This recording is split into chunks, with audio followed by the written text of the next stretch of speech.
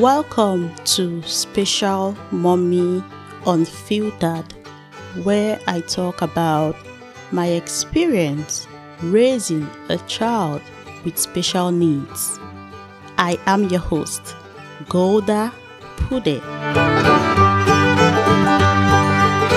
In today's episode, I will talk about Heavenly's diagnosis, like all about Heavenly's diagnosis.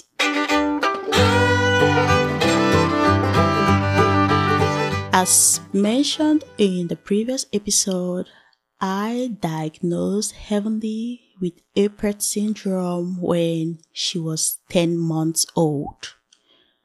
Apert syndrome is a genetic disorder that causes fusion of the skull, the hands, and feet bones. It is characterized by deformities of the skull, the face, the teeth, and the limbs.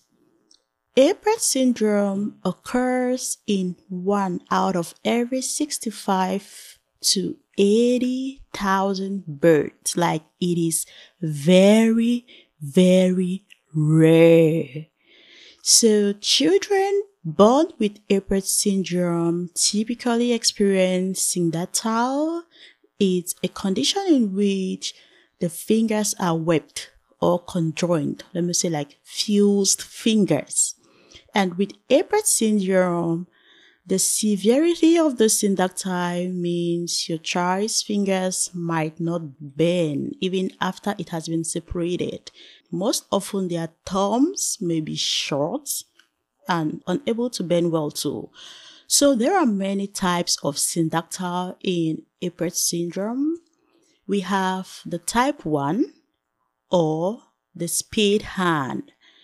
In this kind of syndactyl, the index, the middle, and the ring fingers are fused and the thumb is free. So it's like the index, the middle, and ring fingers fuse, thumb is free. So if you can picture it, you see that the palm is flat. And the second type of syndactyl is the meeting hand. We usually call it the meeting hand because the shape of the hand is like a mitten. It has like the 3 middle fingers and the thumb are fused and the palm curves inward or it is concave. And the third type of syndactyl is the rosebud hand, where all the fingers and thumbs are fused. Heavenly had the rosebud, like it was really severe.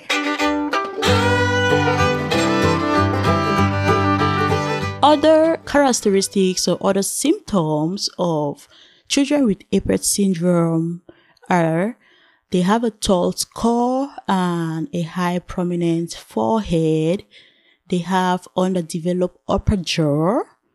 They have prominent eyes that appear to be bulging out and maybe spaced widely apart. They have small nose. They have fused toes as well. Yep, Heavenly has fused toes. And some of them have like slower mental development due to the abnormal growth of the skull. Like I said, the skull is tall and the head is usually shaped differently. And some of them have cleft palate. Some of them may have vision problems. Some of them have recurrent ear infections, which can lead to hearing loss. Some of them have difficulty breathing. Some of them have increased perspiration, like they sweat a lot. And some of them have acne, especially during puberty. So with Heavenly, she's on the mild side. She may have all of these, not really all. She has most of these, but they are mild, not severe. They are mild. I think the only severe symptom that she has is her rosebud hands. Now the big question is, what causes Apert syndrome?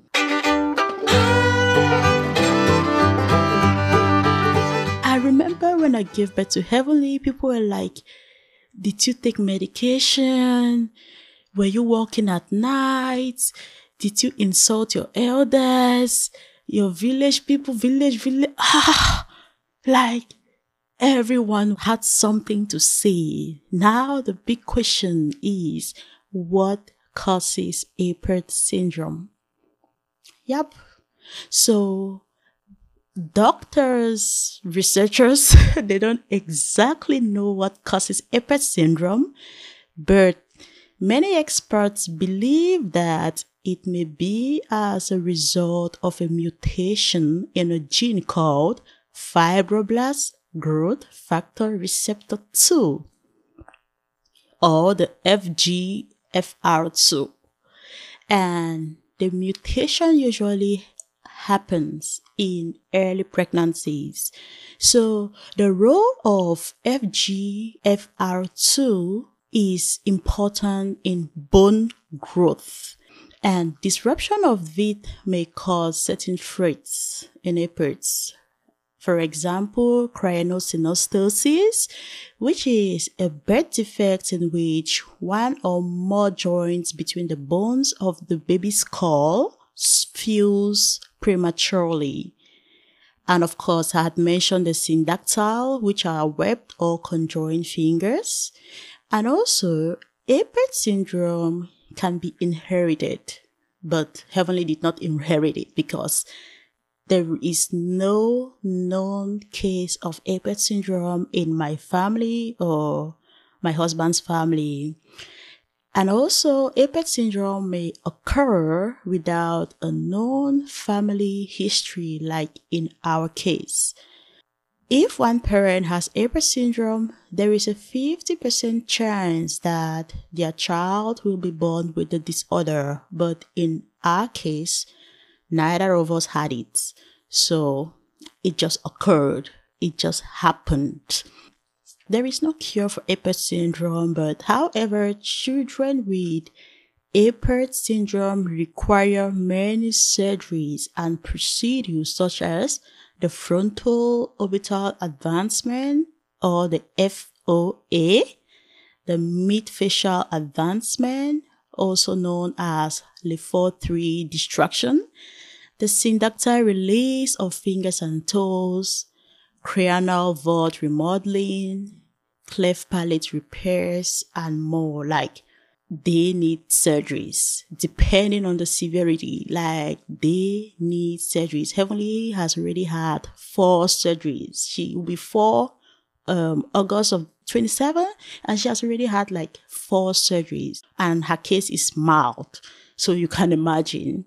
So children diagnosed with Apert syndrome also require a broad range of medical expertise, including plastic surgeons, oral surgeons, neurosurgeons, ENT, dentists, complex care physicians, orthodontists, geneticists, speech pathologists, audiologists, ophthalmologists. Like, their medical team, it's out of this world.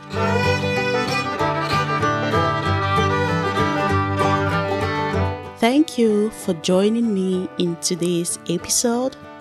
See you in our next episode.